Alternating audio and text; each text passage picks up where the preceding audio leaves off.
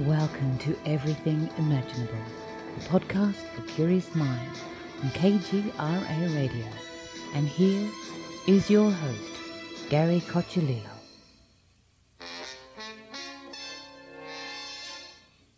Thank you, everyone, for listening to another episode of Everything Imaginable. I am your host, Gary Cocciolillo. And thank you. Before we get started, I want to thank everybody for listening and also thank my contributors to the show, who are executive producers Candace Sanderson, author of The Reluctant Messenger, and Ms. Aida, psychic and author of Hoodoo Cleansing Protection Magic, monthly co-host Jared Murphy, author of It's Not Aliens, It's Worse, It's Us, and my binaural production engineer Damian Keller, author of Sounds Good, Sounds Great. And if you are interested in becoming a contributor to this podcast, go to my website, everythingimaginable2020.com, and you'll find everything you need there. And now, without any further ado, our guest for today is Jim Willis. Thank you for coming back on, Jim. Good to see you, Gary. How have you been? I have been pretty damn good, actually. I have to say, I cannot complain. It's been a tough year, that's for sure. It's been different, but definitely learned a lot. Yeah, that's right. So I have a question for you. Sure. Who wrote the Bible? Okay. How much time we got? A couple hours. Oh, this is something that I've been studying for all my life, literally all my life. I was born right in the middle of what were two of the greatest discoveries of ancient biblical research. I was born in 46. The Nag Hammadi scrolls with the New Testament were found in Egypt in 1945. And the Dead Sea Scrolls, the first of them, were discovered in 47. Mm-hmm. So I was born right smack in the middle of two great archaeological discoveries that just turned biblical scholarship on its head. So that was something that, like I say, I've been studying ever since I was a kid. And mm-hmm. when you say who wrote the Bible, I finally had a chance after 75 years. I finally had a chance to put down in print something that I've been studying for literally my whole life. So it's been exciting. It is an awesome book. Yeah, thank you. I appreciate it. and you didn't give me the same answer that my parents gave me, which was God wrote it. God wrote the Bible. I had to fight for the title of the book. It's called Censoring God, and it's a kind of an ironic title. But I wanted to do something that would kind of grab attention a little bit, because that's the answer you're going to get. Mm-hmm. When you ask people who wrote the Bible, God wrote the Bible. And that great bumper sticker says it all. God said it. I believe it. That settles it, and it's just not that way at all. I knew from an early age, but I never really worked on it. The same kind of stuff that most people know but don't think about. We like to get the idea that the Bible came to us straight from the mouth of God. Yeah. The Mormons have this that kind of doctrine. When they talk about the Book of Mormon, they believe that the Bible was written down on gold plates, and mm-hmm. Joseph Smith, would manage to decipher it. Conservative Jews have this idea that God wrote the Ten Commandments and the Pentateuch, the first 5 books of the Bible, with his very own finger on tablets of stone and gave it to Moses. Islam has the idea that Muhammad went into the cave and was dictated. The Quran was dictated. And that's the way most Christians have the idea. God wrote the Bible, but it just wasn't that way. It really shakes people to the core when they realize that first of all, we don't have any of the original manuscripts of the Bible, not one, not even close. And when they realize that the books that we do have, between us and the original authors, there is a committee. It was a committee of men that met, and even what Christians call the Old Testament, which we all like to think that Jesus read the Old Testament just like we have it because it was written before Jesus. But that wasn't even the case.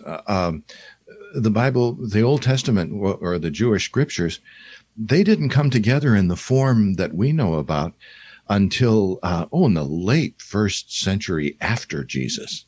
What in the time of Jesus, he had scriptures, but not the way that we have them. For one thing, you'd see these great big scrolls, and you have to pick these scrolls up out of this box and open them up. Picture a couple of rolling pins with 36 feet of paper wrapped around them, and that was only for one book. So when the New Testament in the Gospel of Luke says Jesus stood up and found the scripture of Isaiah that he read, the famous passage in Isaiah, he literally had to search for it. He had to go through this big box and find the scrolls and then pick it up and open it up and find the place. And the story is that the Old Testament, or the Jewish scriptures, was put together in the town of Jamnia.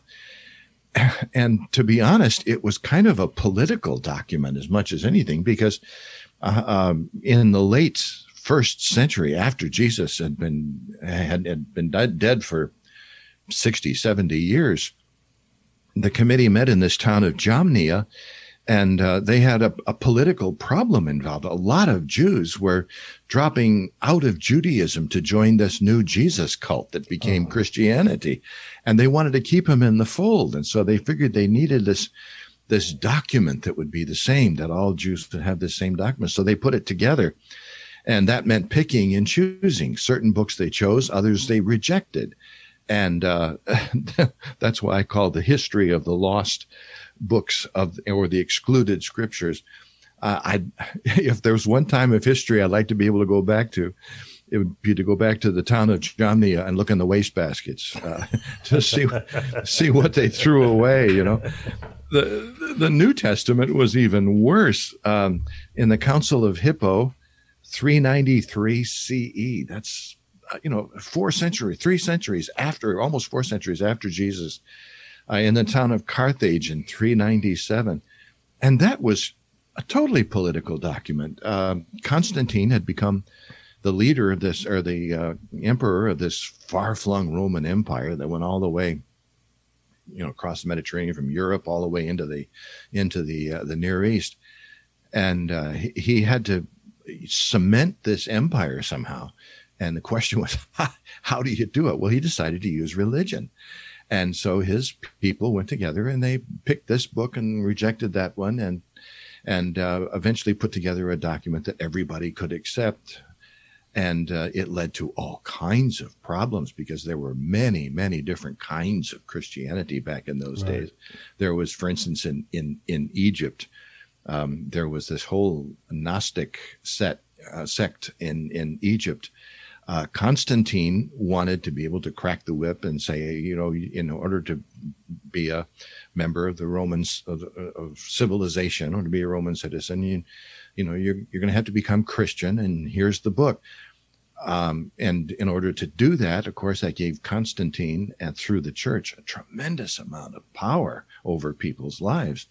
But in this Gnostic sect down in Egypt, they had this radical idea that you didn't need anybody between you and God. You didn't need a priest. You didn't need a government. Anybody can go to God. Well, that doesn't help you solidify an empire. So the Gnostics were declared heretics, and their books were ordered burned. And thank goodness there were some Gnostic priests who just couldn't burn these scriptures. And so they went and buried him instead. And they buried him in the desert, and there they sat until the year 1945, when they were finally dug up. And lo and behold, it told us that there weren't 4 Gospels, Matthew, Mark, and Luke, and John. There were like 30 of them. Some of them even written, horrors. One of them, Gospel of Mary, even was said to be written by a woman. Well, can't have that. So that was kicked out. And what really bothered me was these people must have known what they were doing, because not only did they reject certain books, they ordered their rejects burned. They ordered them destroyed. But little did they know that some of those rejects were sitting out and buried in the sands of the Egyptian desert, or buried up in the Dead Sea above that area. So thank goodness we've got them. But it was not at all the way most people think when it comes to who wrote the Bible. Wow. So there was definitely more politics involved than anything else. It's a shame that they destroyed so much. They really destroyed human history. Yes. That's why I think there's so many holes in what we know about ourselves. Yeah, I think so too. I have a YouTube video up on my YouTube page that's called "One Ring to Rule Them All." I didn't make that up, by the way. Yeah, I think I heard that somewhere. But it's called "One Ring to Rule Them All," and basically it's a video that goes back to the beginning of the big five religions in the world today, which, Judaism, Christianity, and Islam, and then Hinduism and Buddhism. And it goes back to the beginning of every one of these religions. Goes back to a founder, or in the case of Hinduism, a number of founders, a founder who had almost a shamanic encounter with God, or the entity that they thought was God, and then tried to put that encounter into words. And his disciples later built a religion around it. That's where they came up with the dogmas and the doctrines and everything else. But if you go back to that original founder, you find sometimes a totally different idea than what later developed. And that what later developed was almost always was a political thing.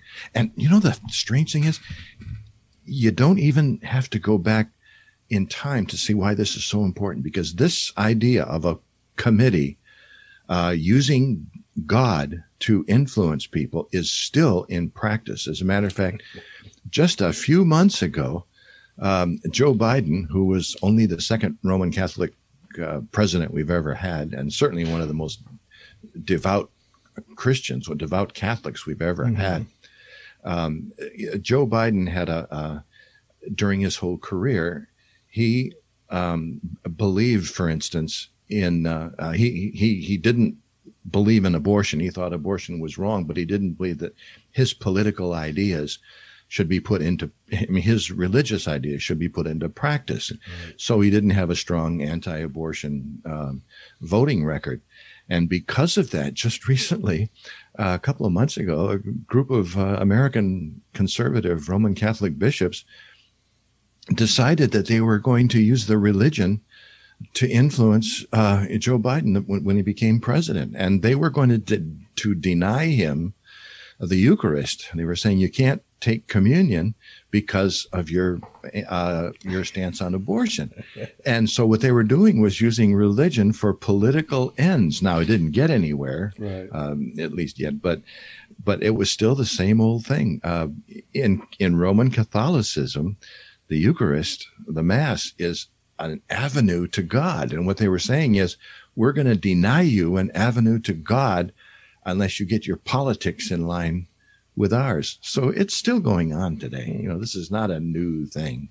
One of the things that you mentioned in your book that kind of caught me off guard was about the Eucharist possibly originally being psychedelic mushrooms.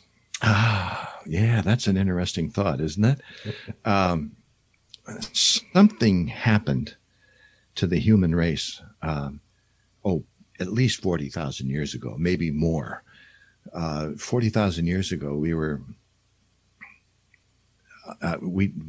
at least as far as we can tell, we didn't have the idea of the same, of that religious idea that we had today. But 40,000 years ago, everything changed. People went into the great painted caves of Western Europe, and they had these visions of spirituality, and they painted these visions on the walls of the cave. And some people think that the thing that opened up the human mind and made that step possible, made religion possible, was the idea that these people may have discovered either psychedelic mushrooms or plants or something. And there has been a story right on through that the original Eucharist might very well have been people gathering together and taking basically psychedelic plants of some kind. Ayahuasca is seen as a religious experience. The natives of Western America, the peyote buttons is used even in the Christian, the Native American Christian church. They still use the peyote buttons as the Eucharist. And some people think that may have been the original whole idea. People would gather together, have these psychedelic experiences together. And that was when symbolic thought really began in the human brain. Interesting idea. It is an interesting idea. One of the other things that you mentioned in the book, you touch on a lot of similarities, especially about Genesis in the flood story. Yeah. That's another one I had to fight for. When I was talking to my editor about this, he said, "Listen, I understand, but can't you just say that a lot of cultures had flood stories and leave it at that? You have to go on for 6 pages, you know?" And I said, "No, you just can't say other religions had flood stories or other cultures had flood stories without telling them what they were." And that is something that I find just amazing. The flood story is a universal story all over the world. By the time it was written down in the book of Genesis, it was already an old story that had been told ever since the time of Sumerians. And the Hopi Indians had a flood story, and the Aztecs and the Maya and the Egyptians. And everywhere you go, you find these flood stories. And it was really strange because if the only example we had of a flood story was found in the book of Genesis, it would be very confusing. In Genesis chapter 5, it has this strange verse about the sons of God saw that the daughters of men were fair, and they came to earth and mated with them and produced this whole race that the Bible calls Nephilim. Mm-hmm. Sometimes it's called giants. And because of that, because of these hybrids, which were sons of God, daughters of men, and the offspring of this union, because of this, the Bible says, God decided to destroy destroy the world with a great flood. And that was the purpose of Noah's flood, according to the Bible, according to Genesis. But there is always, united with that flood story, in every single culture that has a flood story, all of them talk about the idea of human hubris somehow bringing it on, or somehow humans overstep the bounds. If you go back to the classic flood story of Atlantis, for instance, Plato tells us that when the divine element in the original Atlanteans, when it became weakened and their human traits became predominant, they ceased to be able to carry their prosperity with moderation. Boy, if ever there's a scripture from Plato that talks about the modern day, that's about it, isn't it? Yeah. It's always humans reaching too far and God saying, okay, that's it, I'm done. And I'm going to do a do-over. And so that's the whole idea. And there's always somebody that finds favor, finds grace in the eyes of the Lord, whether it's Noah or Utnapishtim or any of these hero from the Hopi legends or anywhere. There's always somebody who is remaining faithful and somehow passes through the waters. And that's a very, very common story. Yeah, so I mean, it was probably an actual event, not a metaphor. Well, yeah, I can't help but think it's so universal that it may not have been a worldwide flood that actually flooded the whole world, but it must have been an event that was so big and that it seemed like it to the population who was living there. Personally, I think you can... I'm becoming more and more convinced that you can track this back to a great comet or asteroid hitting the Earth, a comet probably hitting the Earth about 12,000 years ago. It segmented before it hit the Earth, but it put the Earth into a huge deep freeze. We were coming out of the Ice Age, and then suddenly a new Ice Age began, the Younger Dryas Ice Age. And the water levels went down and down and down as the glaciers built up bigger and bigger and bigger. And then after about 1,200 years, well, around 11,800 years ago, something happened again. Maybe it was us going through that comet stream again, hitting the Earth again. But suddenly we came out of the Ice Age, and all of these ice dams that had been blocking up these huge lakes, they just melted almost overnight in the blink of a geological eye. And the water levels went way up. And I think this was certainly experienced out in the what's called the Scablands out in America, in Western America and North America. And the Great Lake and Lake, lakes that they can now see the evidence of, they just burst, and all of this water just flooded into the oceans. The oceans came up. There were probably tidal waves. There were probably, it provoked everything from earthquakes and everything else. And it must have been something to behold. The thing is, though, that there were people around to see it. The Clovis culture was flourishing in America. They must have seen that.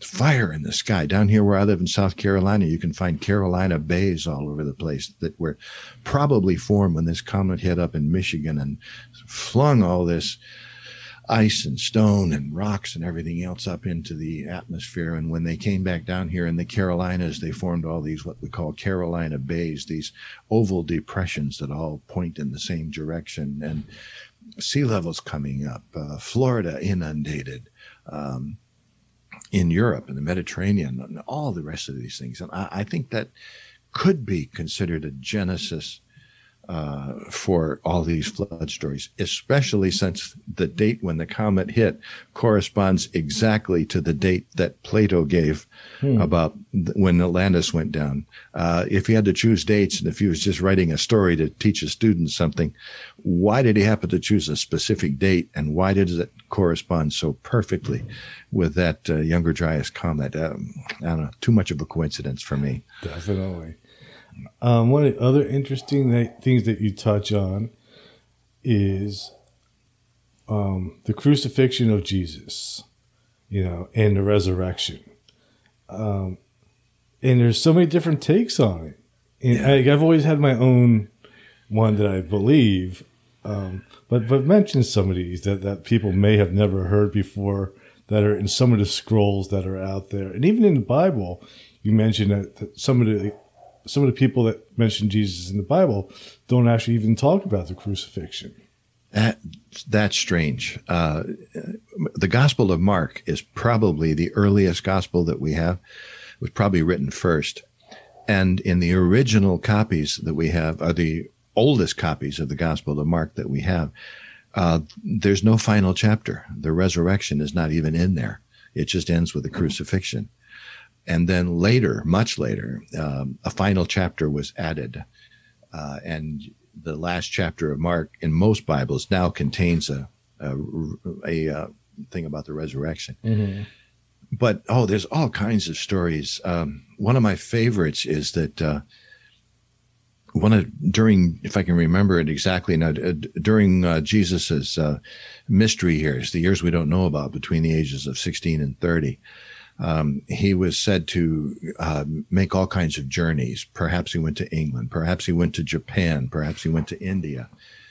And some of the old stories of the resurrection say that after Jesus was crucified, he didn't really die. Mm-hmm. And that's why the body was gone. And he went back. As a matter of fact, to this day in Japan, and a little city in Japan, every year they still have a big festival marking the day that Jesus died as an old man living in Japan. Mm-hmm. And India has the same kind of tradition that he left and went to India. There's just all kinds of ideas about this, but However, we have been told the one version. However, there's an Egyptian story about Horus that matches almost exactly Yes. the crucifixion. Horus, crucified between two thieves, died, resurrected, went down into Hades, and there freed the souls that were waiting. And it's almost an exact copy of the story of Jesus. So when we think that what we're reading in our Bibles is somehow unique, it's not. It's just not the case. I'm not going to say it's true or not true. I'm not going to make that version, that kind of thing. I'm a reporter, not an evangelist. Mm-hmm. So I'm not going to make a point for anything. I just report the stories, and there are many of them that are different than the ones that we hear. Interesting. My thing is, I think for me, the most likely thing that happened was that Jesus left, probably went to India, studied with Buddhists and Hindus and yogis, came back to it was Jerusalem, or wherever he was, and tried to think of a way to teach the people what he had learned. So he kind of adopted his own version of it and tried to teach it in a way that they could understand it. Well, yeah, that's a very popular belief. A lot of people, believe that because they find tremendous similarities between Christianity and Buddhism. The story of Buddha forming, Buddha goes out and sits underneath the Bo tree and he's enlightened. Jesus goes out into the desert. Buddha faces Mara, who is the Hindu, or then Hindu concept of the devil. Jesus faced the devil in the wilderness. Buddha comes back after having this experience and preaches a sermon. It's called the Deer Park Discourse. Jesus comes back and preaches a sermon called the Sermon on the Mount. Buddha gathers a group of 12 disciples about him. Jesus gathered a group of 12 disciples. One of those disciples betrayed him. Same thing with Jesus. The big difference is that Jesus died, Buddha lived on. And there's an awful lot of similarities to the story. There really are. Yeah. With the crucifixion, I at first I always had the idea that Jesus, Judas was probably Jesus's brother, and may have taken Jesus's place on the cross, and Jesus escaped back to India. Yes. Yeah, that's a popular story. Yeah. However, after reading your book, I'm thinking maybe what happened was just some type of reenactment. That's interesting. Because you mentioned the Horus and the Egyptian.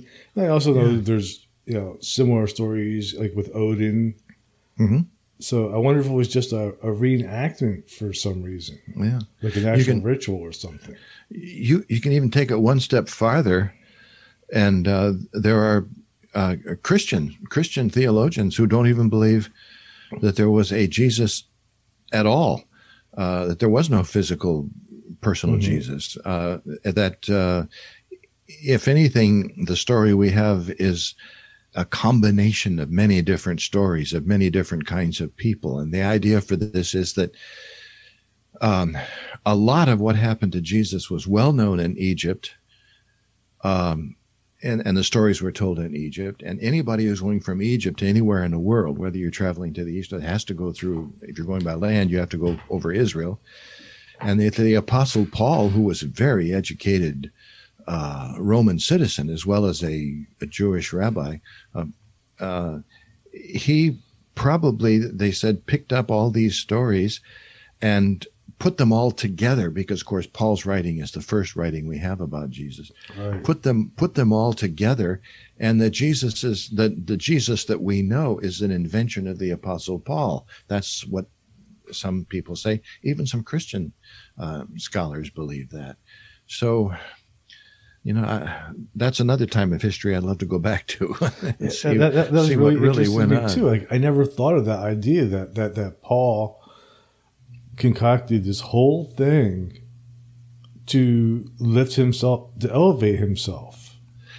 Yeah, and not just to elevate himself, but also to he was very strong on opening up Judaism to the rest of the world, to the Gentile world. And the question is that people ask about Paul was, did he use this, again, as a political document more than a religious document, to try to make a religion that was more palatable to non-Jews, to Gentiles? And did he ever mean to break away from Judaism? Perhaps not. Maybe he was just trying to revolutionize Judaism, to fling open the doors, to make it more acceptable for Gentiles to come in. The book of Acts in the New Testament shows a great debate that went on at the First Jerusalem Council between Paul and Peter. Peter was saying, no, you've got to still be a Jew to be a Christian, and that means being circumcised, and that means not eating certain kinds of foods, and eating kosher and all the rest of the stuff. And the Apostle Paul said no, and he won the argument. He won the debate, so to speak. And so Christianity was opened up, and eventually, 100 years later, when the Jews were basically forced out into the great diaspora, when Titus and the Roman legions destroyed the temple in 70 AD, then Christianity triumphed, so to speak, and eventually planted a cross on top of the Roman heap, and Christianity became the religion that it is today. Again, these people would say it's more politics in the Apostle Paul than it was Jesus in the original story. Wow. One of the other things you talk about is the Shroud of Turin proof that Jesus lived and was crucified? That is fascinating. That's a great question.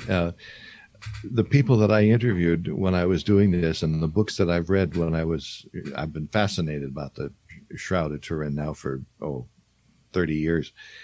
And the people that I talked to, I've discovered that there's two kinds of opinions on this. The people who believe in it say that's the proof. The people who don't believe in it say it's just a myth. When you point out that the Shroud of Turin still has not been adequately understood, it's undoubtedly very, very old, either from the time of Jesus or sometime shortly thereafter. Even if you go to the Middle Ages, it's still very, very old. And when you look at it, plain and simply, the technology did not exist at that time to produce such a clever forgery as the Shroud of Turin. Something happened. This is some kind of it's a great mystery. It's not a painting. Mm-hmm. Something seems to be, actually almost like a negative photograph. The technology did not exist at the time we know that the shroud at least came into being. There was no technology to produce this kind of thing. So what is it?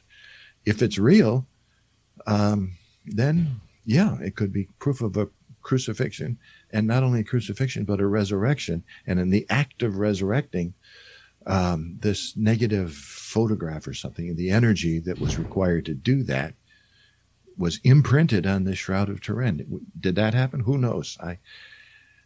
After studying it, I'm still back and forth on it 100 times a day. It is interesting, and also like the shroud just bears some of the marks from the story too. Like you see where, the spear where he got hit with, stabbed with the spear. And all that. and the blood from the crown of thorns around the head too. The same thing, yeah, and the nail holes in the wrists and ankles. That's, I don't know. If it's a forgery, it was done by one brilliant forgerer who is now lost to history. That's for sure. So I don't know. I just don't know what to make of it, and I kind of like that. I like the mystery. I really do. When I was a kid, I remember my mom took me to a church somewhere in Pennsylvania, and the face of Jesus appeared in the altar cloth that was hanging on the altar. And rumor says like they had taken it down and tried to wash it and stuff like that. And every time they put it back on the altar, the face reappeared. And it was the weirdest thing. And then we went and I saw it. I was like, wow. I still can't really quite explain it. Yeah. Yeah, and maybe I don't know. Maybe some of these things aren't meant to be explained. Maybe they're just meant to be. It certainly opens up a mystery, a sense of awe, and a sense of wonder. And in that sense, I think it's great. Our problem, I think, comes is when we put our faith in these kinds of things, rather than in the impetus behind the story itself. That's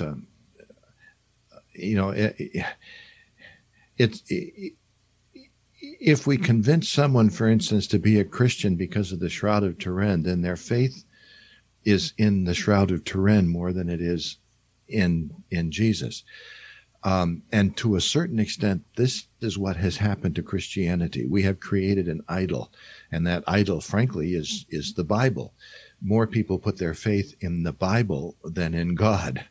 And so if you can just prove that the Bible is somehow not what we think, then boom, your faith goes out the window. That's exactly what happened to me. I was a fundamentalist minister for a long time, and I was preaching about the Bible. I was doing what all fundamental or later evangelical ministers do. You gather your proof texts and you prove the Bible is real, all the things in the Bible, and you talk about it. And I'll never forget the night I was sitting at my desk one night, and my whole theology came crashing down around me because I realized that I wasn't preaching about God anymore. I was preaching about an infallible Bible, or a Bible that was to be read in a certain way, my way, the way I was reading it.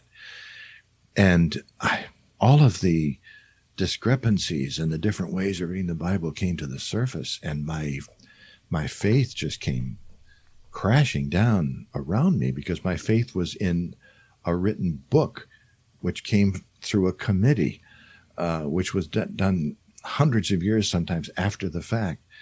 And when that happens, then your faith just goes out the window.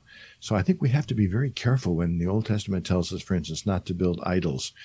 The Shroud of Turin is fascinating, but it can become an idol. The Bible is fascinating, but it can become an idol. And it just, I think it can be really dangerous. I completely agree. Yeah. Do you think that Jesus would be happy with the state of affairs with Christianity as it is now? No.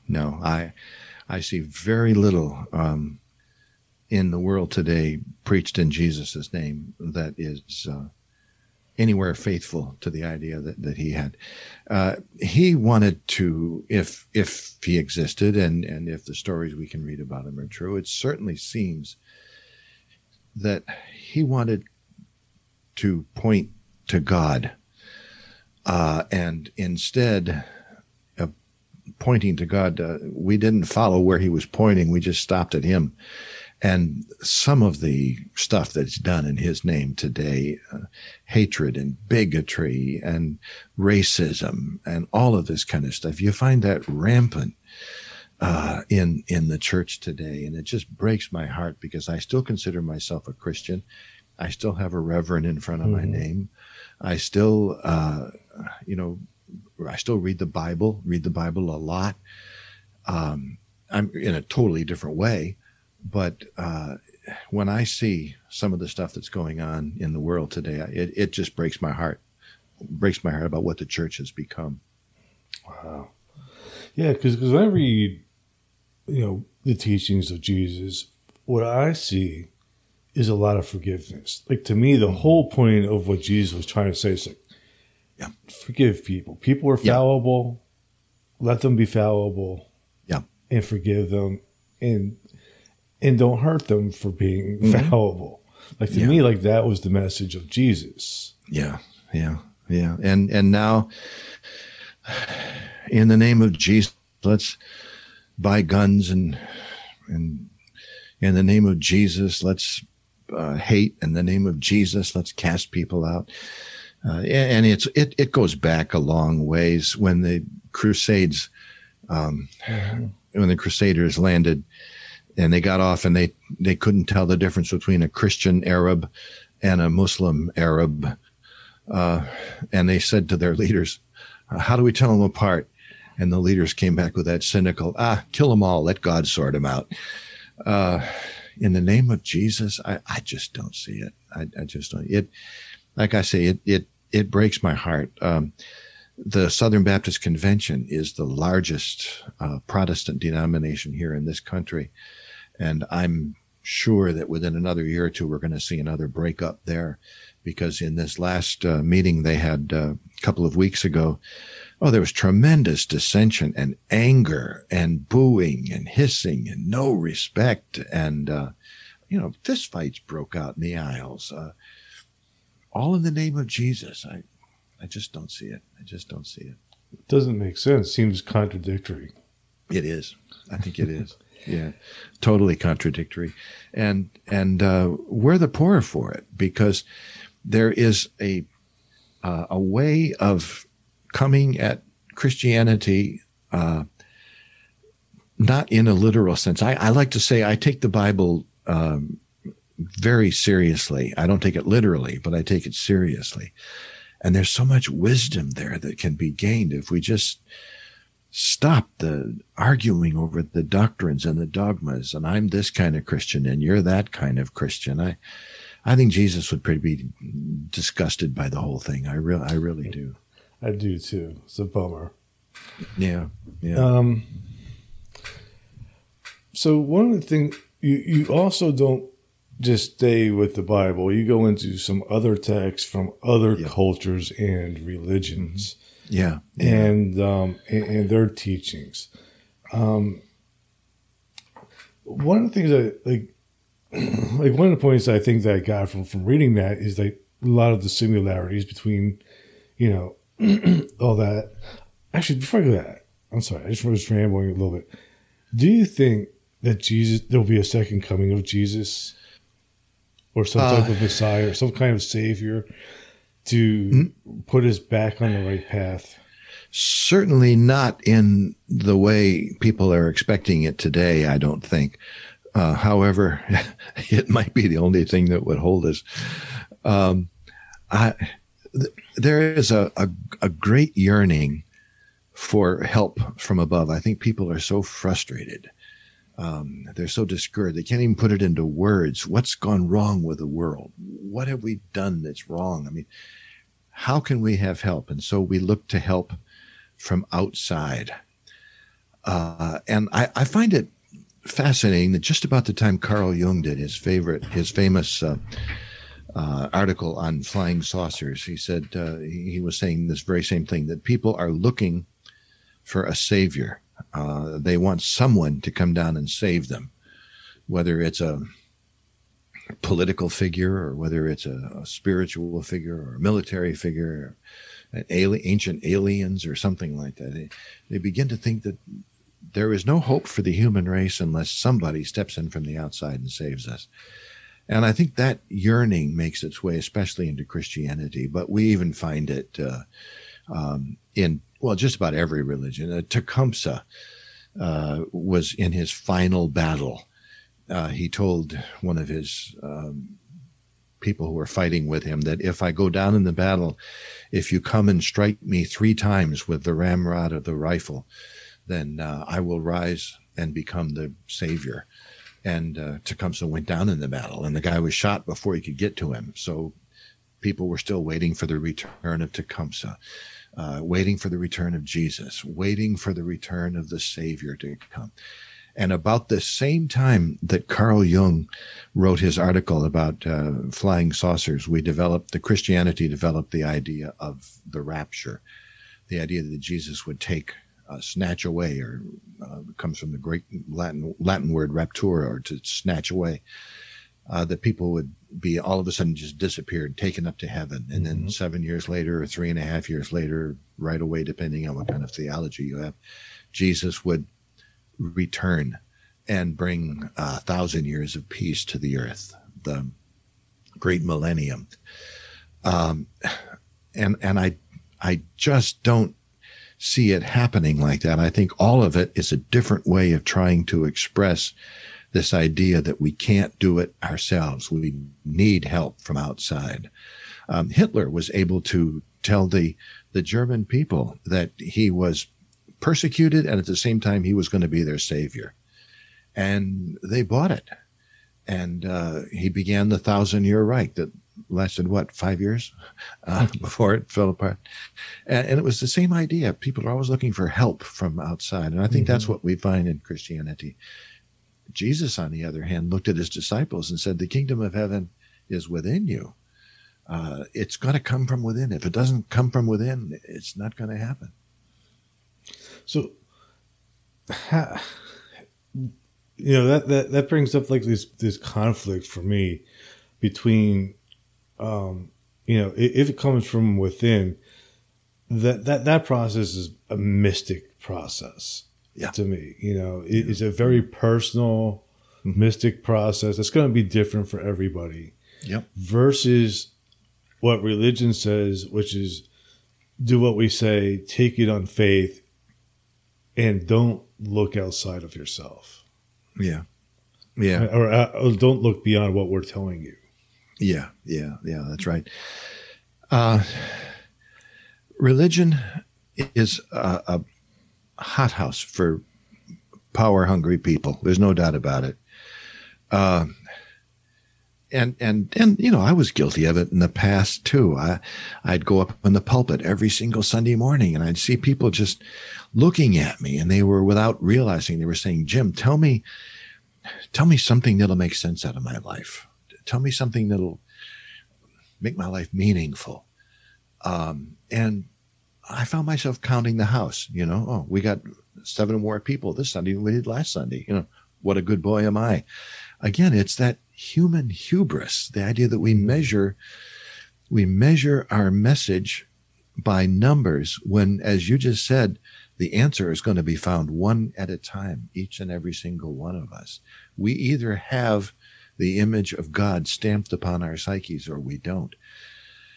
And quite frankly, that's what bothers me, because I think we're standing at a kind of a crossroads and you and I have talked in past podcasts about the crossroads that we're at in lost civilizations that I think probably came to this very same point and had to make a decision because their grasp had exceeded their wisdom.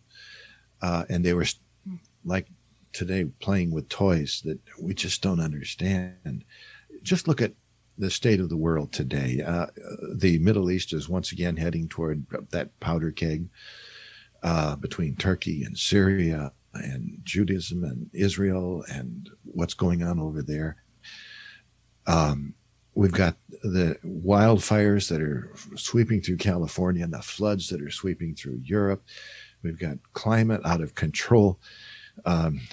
We've got all of these things that could have been prevented, but we didn't have the will. And it's only a matter of time before some terrorist organization gets hold of a nuke and blows up a big city someplace. And before that time comes, I think we have to make a decision.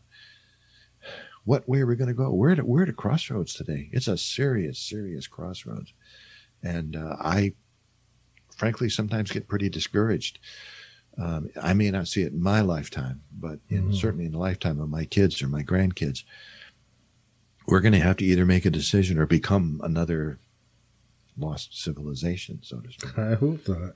I mean, one of the reasons I do this podcast is I try not to tell people what to believe, but I do hope to get them to question, because that's the only, to me, that's the best way to go, is for people to ask their own questions and look for their own answers. Yeah, it's got to be that way. Don't depend on somebody else. Yeah. We like it explained and given to us in nice, easy doses, but as a result, we're a people who just aren't very well. Probably because of the culture we live in, we're just not very spiritual. Hopefully there's more and more people coming. I couldn't help a couple of weeks ago. Once every 5 or 6 years, I have to read Huckleberry Finn again. And I was reading a story about Huckleberry Finn, and Huck and Jim, their runaway slave, have taken on these two shysters, who are going into town and figuring out ways they can bilk the population. One town they go into, they decide to have a revival and pass the plate, and get the money and then get out of town. And when they do that, they're sailing down the river, and Huck says that in this particular town, well, we managed to get their money. I mean, they managed, the shysters managed to fool the people, but at least in the taverns of the town for the next couple of months, there was much talk of religious themes such as predestination and free will or whatever. And nowadays, I don't even think people talk about it, even that stuff. It just isn't a part of our vocabulary to sit there and talk about things that are important. And what a shame that is. That's why I'm thankful for podcasts such as yours, because it really does open up. It makes people say, what do I think? What can I do about this? A lot of it is a lifestyle we lead, frankly. I mean, let's face it, we live in a busy, noisy time. Mm-hmm. And it's such a shame, because to really develop a spiritual lifestyle, it takes time alone. It takes quiet. It takes meditation. It takes thought. And we just don't do that anymore. We're running around from here. And when we do sit down, we have to have a television on, or we bring out our smartphone. We just can't sit and think. I've seen people actually panic in a doctor's office because they sit down there and they forgot their phone or something, and there are no magazines. And what am I supposed to do? Just sit? I can't just sit. Who does that, And when we get home, we turn on the television. Not that we want to see anything, just to let it roll, Right. And it's a noisy time, and it's a awkward time, and it's a difficult time. That's why I think the old timers were so far ahead of us. I think they had what I like to call a psychic toolkit that we've forgotten how to use it. We've forgotten what it's about. We really have, and it's a shame. Because we have such potential if we can just use it. Mm-hmm. That's one of the things that I talk about a lot lately is our loss of our psychic abilities. I do think that humans, at the very least, we have telepathy abilities. Yeah. Yes. And that alone, if people realize they have that ability, is a game changer. Because all of a sudden you have like this ability to connect with somebody at a psychic level, feel and see and understand what they're feeling, which totally eliminates that divide between people. Yeah.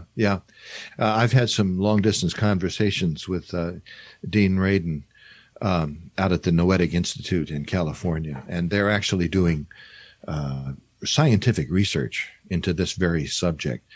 And their number one problem, of course, is always funding.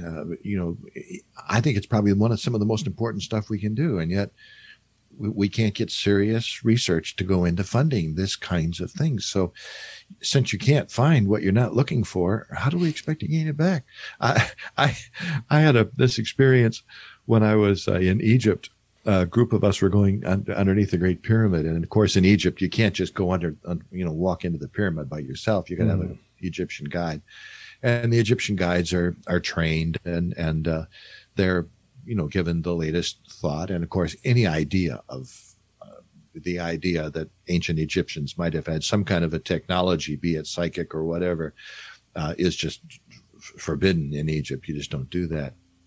So we're walking, a small group of us. We're walking underneath the pyramid, and we're going down this long pathway. It's on a wooden ramp because they don't want to scuffing our feet up. And it's getting darker and darker. But I see that along the ramp there are these wires that are on the ground, and the purpose of the wires was to light up the lights that would go on ahead of us through motion sensors as we went in. And it occurred to me, how did they get underneath here to work when they didn't have those wires and didn't have electricity? So I asked the guide. I looked around on the ceiling and on the walls, and there was no sign of smudge or smoke or anything like that. And so there was no torches. And I said to him, how did they see to get underneath here? And the guide, he deliberately turned away from me, walked away and said, oh, they must have had some kind of a power source. And that was it. And he walked away. That was his explanation. They had some kind of a power source. Obviously, they had some kind of way of doing it. And it wasn't obviously insisted on wires or the technology that we know. They must have had some kind of a power source. Now, could that have been some kind of a psychic ability to bring light in the darkness? I don't know. But we'll never find out if we don't start asking these kinds of questions. Yeah, that's interesting. I always kind of assumed like they did find those clay pots that were like batteries, or they put like salt water and this some type of acidic stuff in there. Yeah. And it would create a reaction that would generate enough electricity to light up a light bulb. Yeah. Wouldn't it be interesting if we actually put some money into that kind of research to develop some of these things to see? I don't know. And when we do look into our psychic abilities, we tend to cover it up. We've just found out within the last decade or so that this is exactly what the Army was doing. They were training people in psychic research for remote viewing and things like this. And I've talked to a couple of the guys who are actually in that program who are forbidden to talk about it. And here's the Army putting money into remote viewing. And of course, they were going to use it for spy purposes in the war. You know, we always have a military reason for it. But wouldn't it be great if we could actually start to develop some of this stuff? And when we do it, tell people we're doing it rather than just keep it secret, keep it hidden. Right. One of my guests was a part of Project Stargate and the remote viewing. And he actually sent me some of the tapes, the original tapes that Bob Monroe had created for it. Oh, yeah. And he sent them to me. We copied them. I sent them back. And mysteriously, he seems to have vanished. I cannot get in touch with him. Wow. So now I'm like, well, what do I do with these? I don't know. I hate to think that way, and I hate to get into conspiracy theories, but all I know is when Censoring God came out, the first 6 podcasts I did, every single one of them didn't make it to the air right away because there were technical difficulties or because something happened that we couldn't get together. 6 times in a row, I began to suspect, wait a minute, something's going on. Somebody doesn't want this book out there. So I don't know. I hate to talk that way, but it happens. So then you say, what was it? I don't know. Yeah. Well, that's like I managed to lose 2 computers in the same day. Wow. And I was like, this can't be a coincidence either. It's never happened. Oh, my son teaches a course, an actual course in recognizing conspiracy theory. But his favorite story is, he tells the story, he said, well, 2 or 3 conspiracy theorists walk into a bar. That can't be a coincidence. So I don't know what to make of it, but all I know is it's a mystery. It's a mystery. How do you lose 2 computers in a day? I don't know. I suspect my conspiracy theory is that just like with cable TV, they used to be able to send those bullets to your cable box and shut it down. Oh, yeah. I suspect that maybe they can do the same thing if your computer is online. it makes you wonder, doesn't it? What is possible out there? I don't close my mind to most anything nowadays. It's everything once seemed fantastic. Now, I'm not so sure. We'll see. One of the favorite things that was in your book that I had never read before was the Hopi mythology. Yeah. That was really, I don't know. I just kind of really connected with that mythology that you shared in your book. Yeah. Can you share a little bit about that? And it was just so good. And you kind of end on that note too in the book. Yeah. When my wife and I were writing Armageddon Now, the End of the World, A to Z, we lived out in Arizona for about 1.5 years. And when we were out there, we had a chance to talk to some Hopi elders. And of course, they know a whole lot more than they tell us about. Mm-hmm. They just have learned the hard way that you can't share all of this. But to make a long story short, the Hopi, the crux of the Hopi story is that the creation story is that we are living now in the fourth world. And each of the previous 3 worlds were destroyed by flood, by water, by fire, whatever. And there's all kinds of stories that you think, okay, it's just a religious myth. But in the last world, the third world, they tell the story about the people had developed what they called flying shields. Yeah. You could sit on one of these shields and you could go far away and destroy a village and ransack a village and get back before they even know you were going. That's an awfully strange story if it doesn't have some basis in fact. Could it be that in a previous generation, a previous civilization, flight had already been discovered? We just don't know. Another strange thing is when they talk about the flood story and the Hopi story, the world was destroyed by a great flood, but the Hopi people were saved in this world by their friends, the ant people. Mm-hmm. And in Hopi, the word ant is the word anu, and the word for people or friends is naki. So ant people in Hopi comes out to Anunnaki, which is exactly the same word that is used half a world away when they said, who was it that destroyed the world and who was it that saved Utnapishtim in the great flood? It was the Anunnaki. How did that same word wind up half a world away? I don't know. But the Hopi believe that we're rapidly coming to the end of this time, that there will come a time when the people will be, when this world will be destroyed, as the previous 3 worlds were destroyed. And so in that sense, it's a lot like Christianity. We're looking for the destruction of this world and the beginning of what the Bible calls a new heaven and a new earth. Do you think the 5th one will work? Oh, hope so. Hope so. You can. One can only hope. It's and it's strange.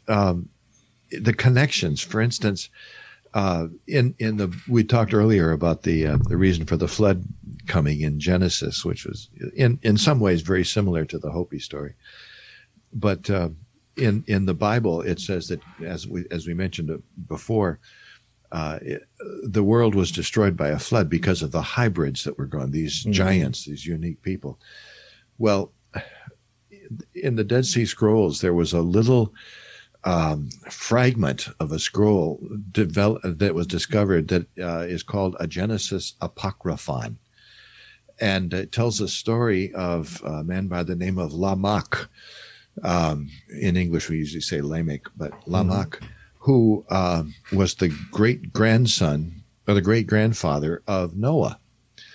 Now, at this time, of course, the sons of God were mating with the children of men, and the offspring were called Nephilim. Well, when Lamech's son was born, he went into the birthing hut afterwards, and he looked at this baby, and this baby was not only a huge baby, but it was glowing. And he accused his wife of being one of the daughters of men who had an affair with the sons of God. Now, okay, what the story is telling us is that Lamech's son was one of these Nephilim, but this was the grandfather of Noah. That meant that Noah was also a blood kin to the Nephilim. Now, Noah was the one who was saved. He was God's do-over. And theoretically, according to the book of Genesis, we're all descended from Noah. Now, if Noah was the product, a half-breed product of an offspring between a spiritual son of God and a physical daughters of men, and Noah was one of these offspring, and Noah is our ancestor, what does that make us? Hybrids. There you go. There you go. We have met the aliens, and they are us. Like, maybe that's the way it's supposed to be. Maybe that's how the evolution works. One of the things that I've also found interesting in the Hopi story is every time one of these things happen, people survive. Mm-hmm. So that means it has continued on all the way from the very original people. Yes. Yeah. There's always survived. Even today, if there was a great nuclear holocaust that wiped out the world, not everybody would die. There would be people who would get along just fine without technology and technological infrastructure. They live in the Kalahari. They live in the desert, in the deserts of Egypt. They live in Africa. They live in South America. There are still Stone Age hunter-gatherer people who would get along just fine. Comet knocks out the infrastructure in New York City, and 3 or 4 days later, we're in absolute panic, and there's rioting in the streets. But these people wouldn't even pay any attention to it. And I think there's always survivors, always. Even in the Atlantis story, the civilization of Atlantis, the island was destroyed, Plato says, in a night and a day. But in the Egyptian Edfu texts, it tells about these mysterious people who sailed in from the Western Ocean, and they were seen to be so technologically superior. They were seen as gods, magicians, and they were there at the Zep Tepi at the beginning time of Egypt. So even in the Atlantis tradition, we carry this idea that there were survivors and that they pass it on. We've just forgotten who we are. That's all. I love Graham Hancock's idea that we are a species with amnesia. We have forgotten who we are. We really have. One of the other cool things that you bring up in your book too is you always, a lot of these stories seem to point towards a region near Göbekli Tepe. Yes. Yeah. And that area sort of being a hub of trade, and also a place that was sort of left untouched or left unharmed by all the religious conflicts that went on for quite a while. And even at the beginning of it, probably.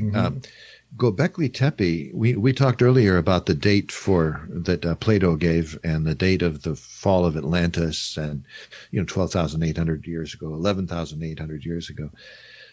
And Göbekli Tepe is that place right on the Fertile Crescent where, if there were survivors, I've got a sneaking suspicion from that great deluge, the great biblical flood, whatever it was, the ice caps breaking or whatever, that was where it all began again.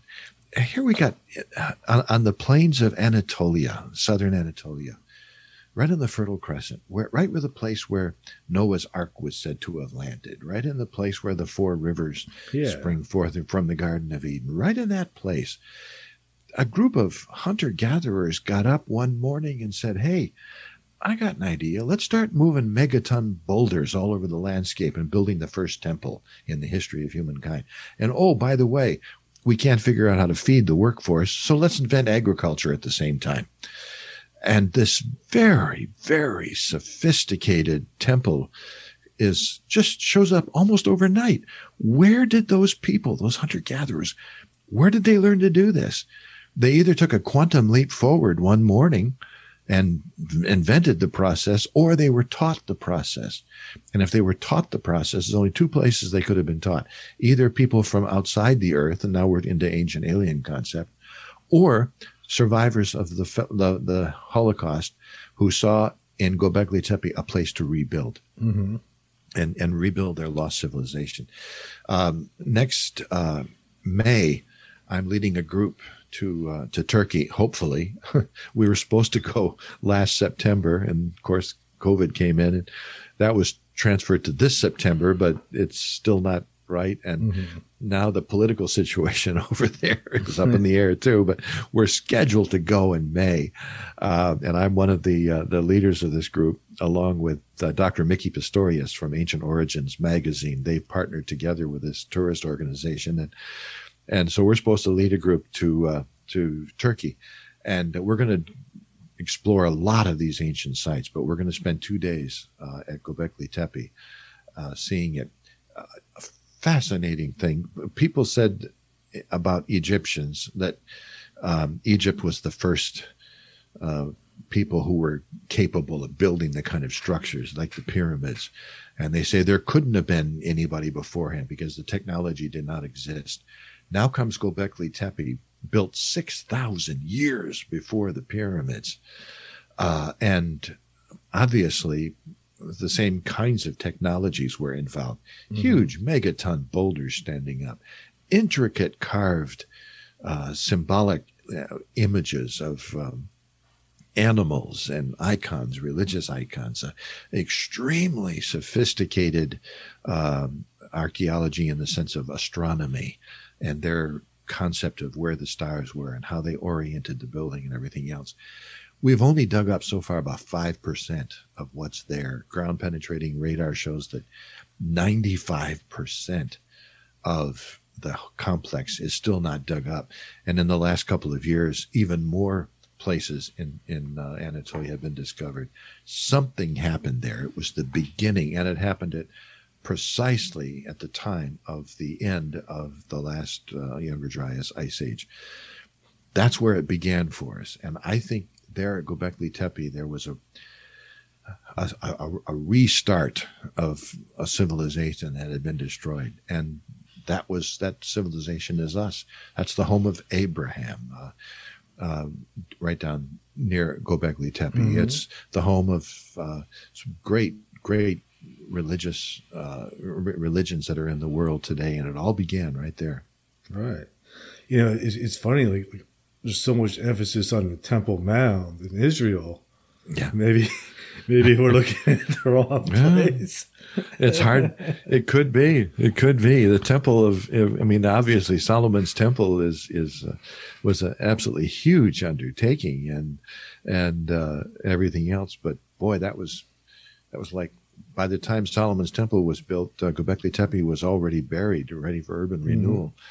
That was the other mystery about Göbekli Tepe. The best work, the most sophisticated work, seems to be at the bottom of the dig. It was deliberately buried. Why? Nobody knows for sure. I like your theory that it's a time capsule. And I think, like, hopefully, I'm hoping that we find some hieroglyphs or scrolls or something to bury there. So some kind of knowledge that's left there for us to finally maybe get a little bit more answers. Well, I'm holding out great hopes for that. There is on one of the great big mounds, the big T-shaped mounds. There is pecked into the mound is a sky chart showing the constellations of the stars, but it's not the constellations as they existed 12,000 years ago. You know, constellations have changed a lot since then. You know, we've, thanks to precession of the Earth, we've wobbled a bit. It doesn't show the sky chart as it was then. It shows the sky chart as it is now. That's odd. In other words, they were pointing to the future. Were they telling us that when the sky looks like this, you'll understand why we buried this, what happened? I don't know. Maybe that's the real second coming. Oh, wouldn't that be neat? Yeah. Knowledge of where we really came from, who we really are. Yeah, yeah, yeah. This latest big excitement was when the military, just in the last couple of weeks, showed us the pictures of UFOs that they can't explain, and everybody saw them begin to talk about them. And people were saying, well, right away, is it a threat? Is it a threat? And I was asked the question, do you find this threatening? I said, well, if it's a threat, why aren't they threatening us? Why are they trying to get away? It's almost as if they're watching us, because they're saying, at some point, you guys are going to make your decision what way you're going to go as a culture. And at that point, if you make the right decision, we'll come down and help you. But you got to do it on your own.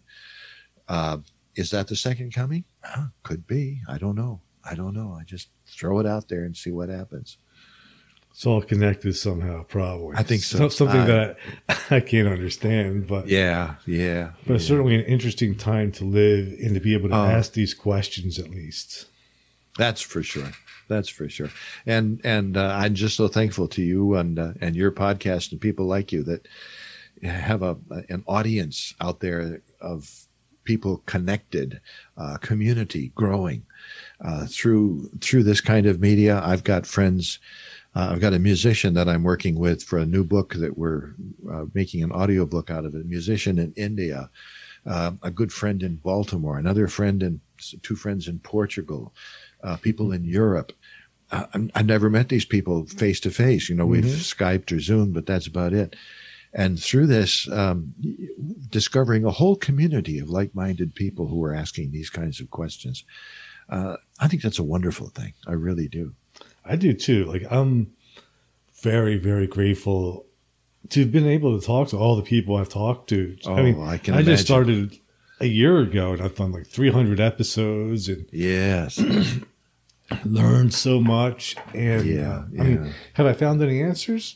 No, and I kind of hope I don't in some ways. Yeah. Because that might be disappointing. Yeah. Well, I'll bet if we do find answers to some of the questions we're talking about now, they will be immediately replaced by questions that we don't even know how to ask yet. Yeah. Yeah. Stuff that we don't even know that we know. Yeah. Absolutely. Awesome. So this was fantastic, man. I love you. Thank you for taking the time to be on. Well, thank you. I really appreciate it. It's just such always a pleasure to talk with you. That's for sure. It is great. Thank you. So before we wrap it up, where can my listeners find you and buy your new book? Well, I hope they can find me. The easiest way is just go to my website, www.jimwillis.net.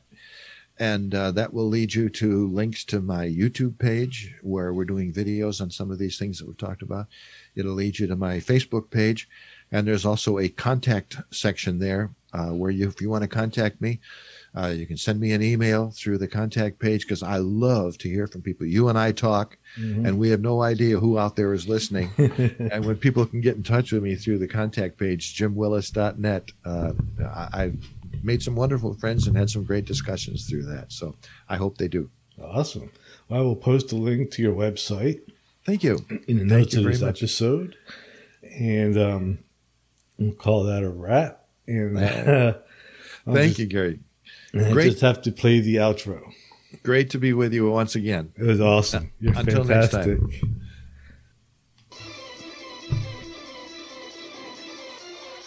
Thank you for listening to Everything Imaginable on KGRA Radio. You can reach Gary at everythingimaginable2020.com or email him at everythingimaginable2020@gmail.com. He's also on Facebook, Twitter, Instagram, and LinkedIn. You can buy t-shirts, coffee mugs, and other merchandise to support the costs of producing this podcast. Click on the merchandise link at the top of his page, www.everythingimaginable2020.com. Oh yes, I almost forgot. You can buy his book, Enlightenment Guaranteed. It's the only book on Zen that you'll ever need, and it's on Amazon. It'll change your life, because remember, everything that exists was first imagined. Hey, if you loved what you listened to, don't forget, rate, review, and subscribe.